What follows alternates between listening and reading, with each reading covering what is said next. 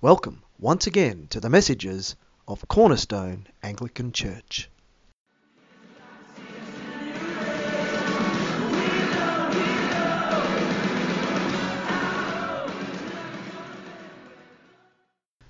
In this episode, Pastor Andrew reveals how our deeply held earthly beliefs can hold us back from receiving God's blessings and prevent us from reaching out to the people of Xpectation.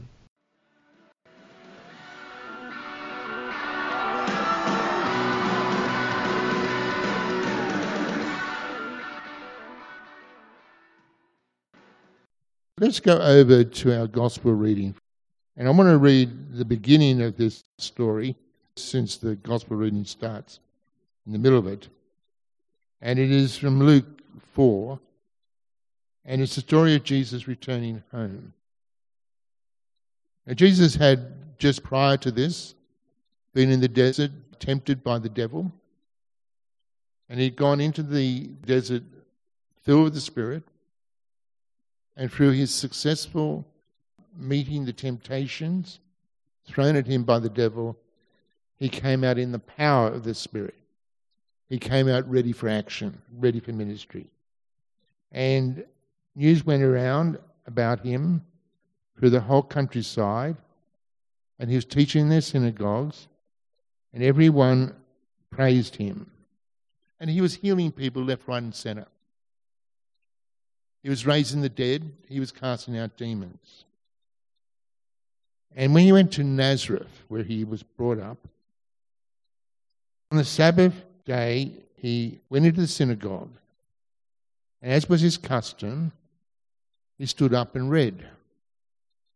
And the scroll of the prophet Isaiah was handed to him. Unrolling it, he found the place where it is written, "The Spirit of the Lord is upon me, because he has anointed me to proclaim good news to the poor.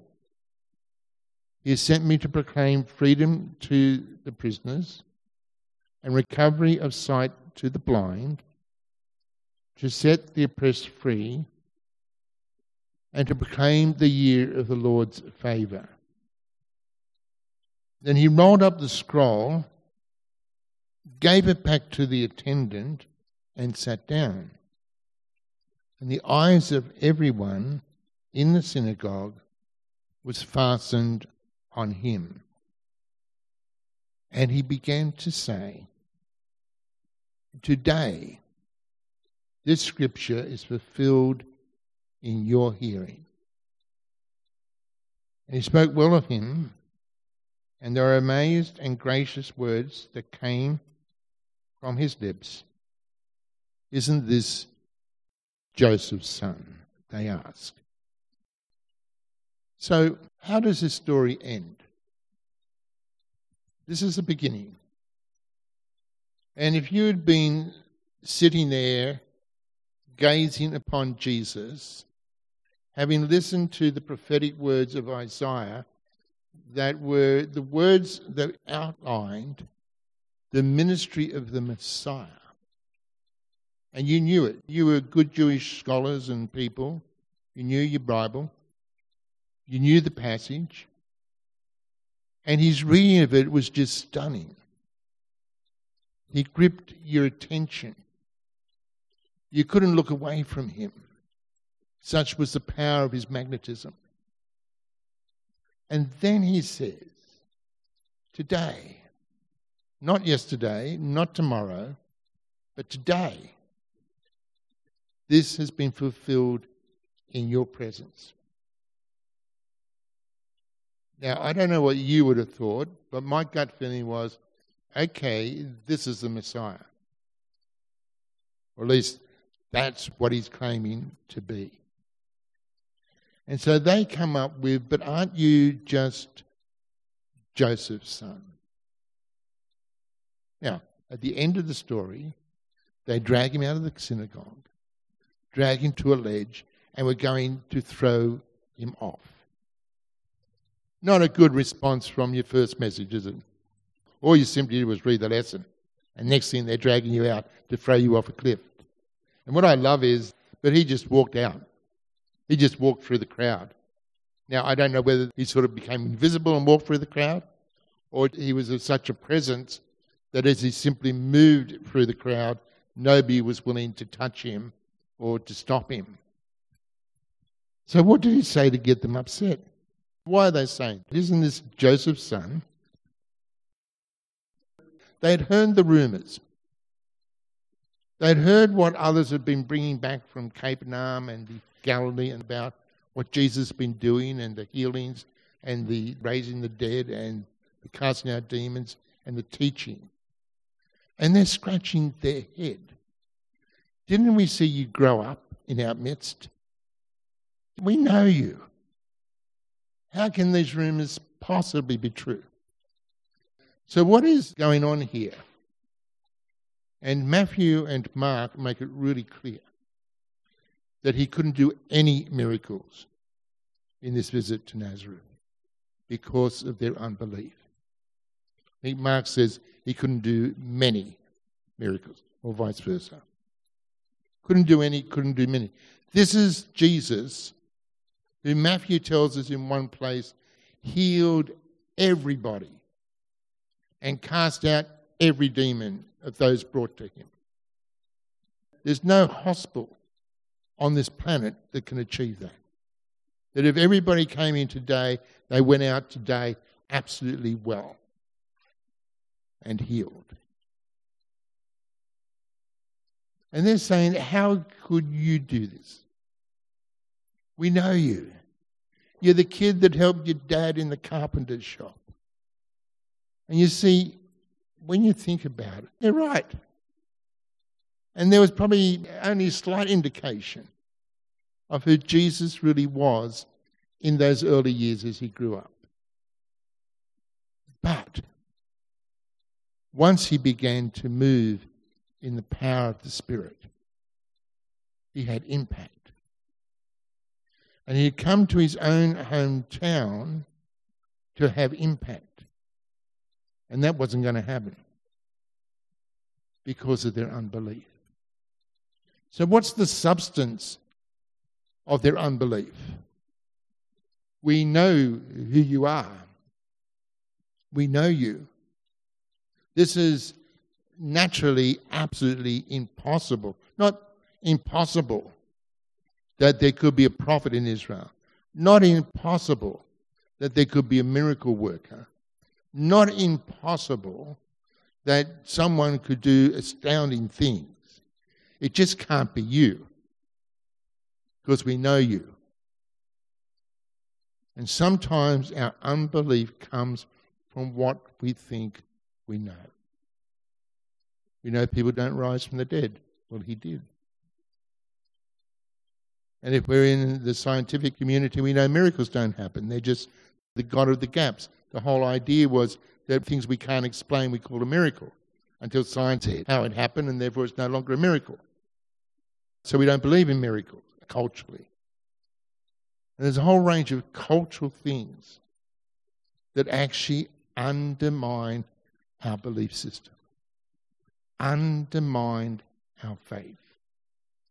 And if those things continue to control us, then life becomes extremely mundane, and we won't ever achieve what God really wants us to achieve.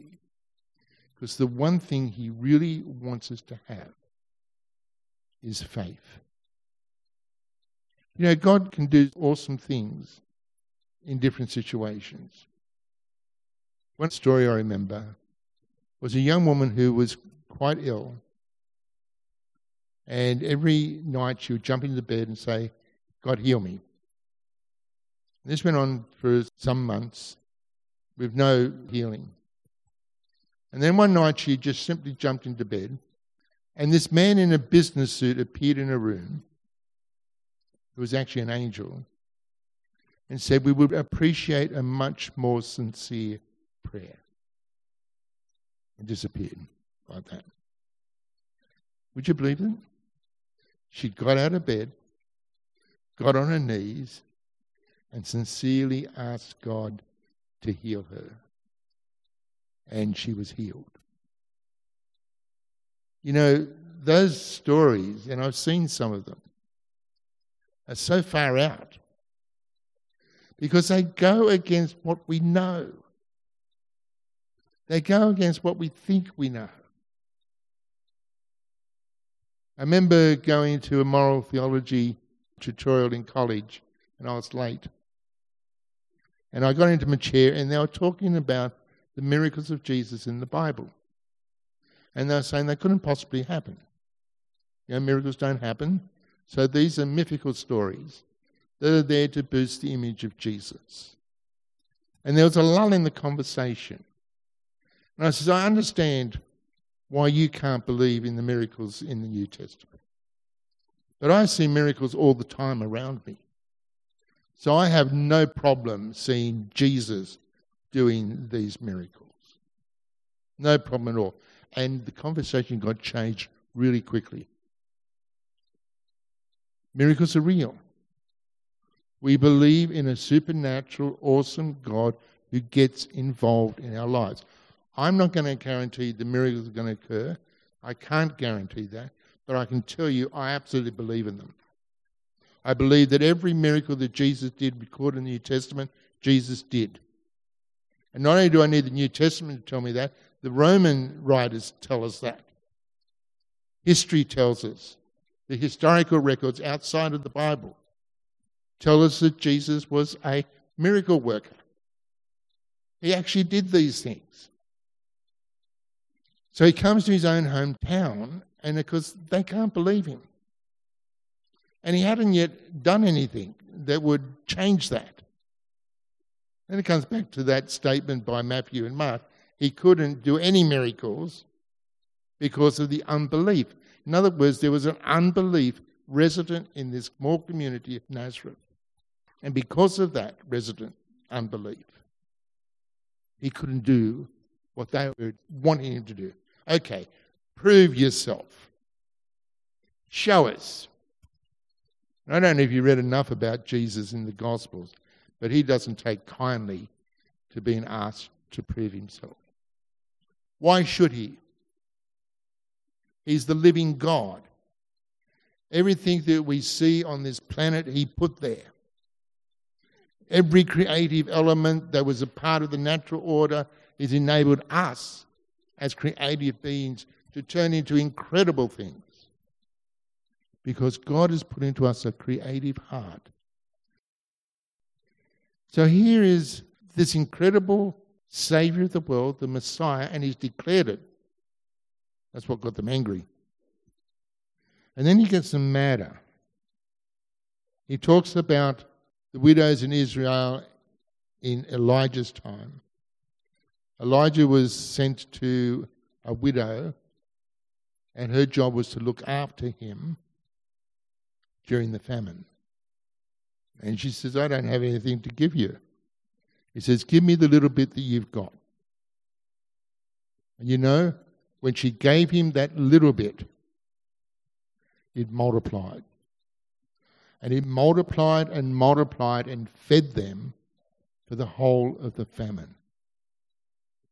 Now, you say, she must have had incredible faith. I don't think so.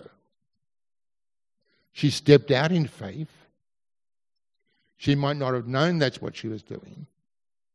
But when she stepped out in faith, God multiplied what she had. And when we step out in faith, God will multiply what we have. If God is asking you to give a little bit, then he can multiply that back to you. And he will multiply it back to you. That's what Jesus just said here. Then he talks about Naaman the leper coming to Elisha. Elisha didn't heal him. In fact, Elisha got him so angry that he turned around and went back home, or started going back home. Because Elisha didn't even come out to see him, this great Syrian general. And he rolled up with his entourage, and Elisha sent his servant out. He said, go and wash 7 times in the river. And Naaman was really, really, I'm going to wash in this dirty river. I got better rivers at home to wash in. And wasn't going to do it. And then lo and behold, his servant said, look, if he'd asked you to do some great thing, wouldn't you have done it? Well, why don't you do what he said? And he did. The seventh time he comes out of the water, and it says his skin was like a baby's. He was cleansed by his action. That somewhere in those 7, faith sprang up. Faith engaged. And he was totally healed. Now, these two stories really riled them to the point of dragging him out to throw him over the cliff. What is this? This is unbelief at work. It's corrosive. It's destructive. It robs us. It undermines us. And if we don't deal with it, we can't fully engage in what God is really wanting us to do. Now, this message is just not for you. This is a message for me. Right? Because I feel the struggles you feel. I feel the letdowns. And they don't seem to be getting better. They seem to continue to be knocking us left, right, and centre. And sometimes we stumble. And sometimes we're just not sure anymore. And it's so easy to lose faith, given that we have an enemy who wants to take it away from us. If we let unbelief reign, then we lose it. But if we let that spark of faith come up and say, he walked through the crowd. They were about to throw him off the cliff, and he walked through the crowd. I'm going to follow that guy. I'm going to follow the guy who can walk through the crowd when they want to kill him. And nobody lays a finger on him. Here is a man who I want to follow, even before I know he's the Son of the living God. Even before I know that he truly is the Messiah. That's a man I want to follow. Why? Because there's just something about him that's worth it. And it's worth everything. And then when you actually begin to get the gist of who he really is, he's not just simply a man with confidence. He's not simply a man with magnetism. He's not simply a man who people are afraid of, and they ought to be. He is the living God in the person of the Son of God, born in the person of Jesus Christ, to be our Redeemer, to be our Saviour, to call us to believe, as Paul tells us in Romans 1, that the gospel is a call to believe and obey. You know, you can't actually obey God without faith.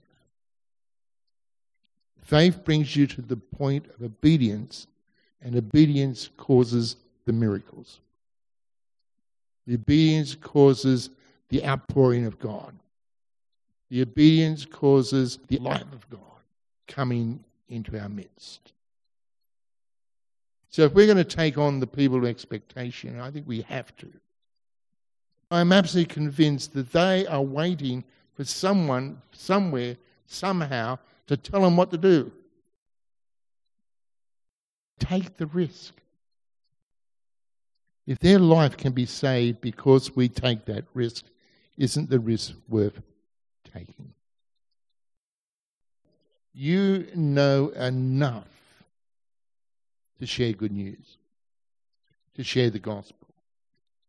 You've been sitting listening to me for a long, long time. And as you've sat and listened, into your system is filtering the good news of the kingdom of God.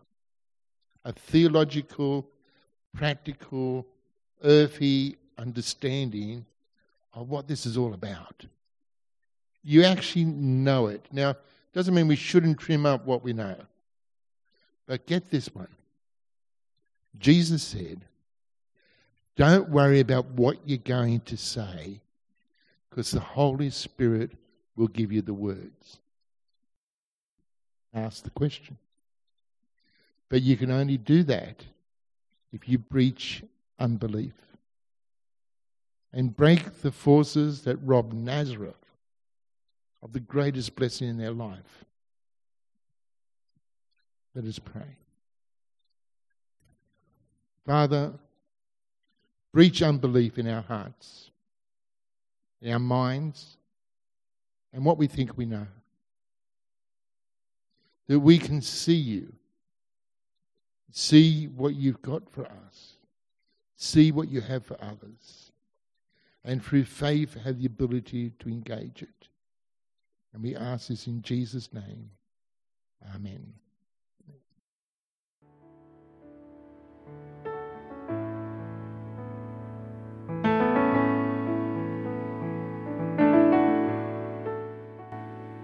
If you'd like to hear more great messages from Pastor Andrew, check out our Facebook page or look us up on the net at cornerstone-church.com.au.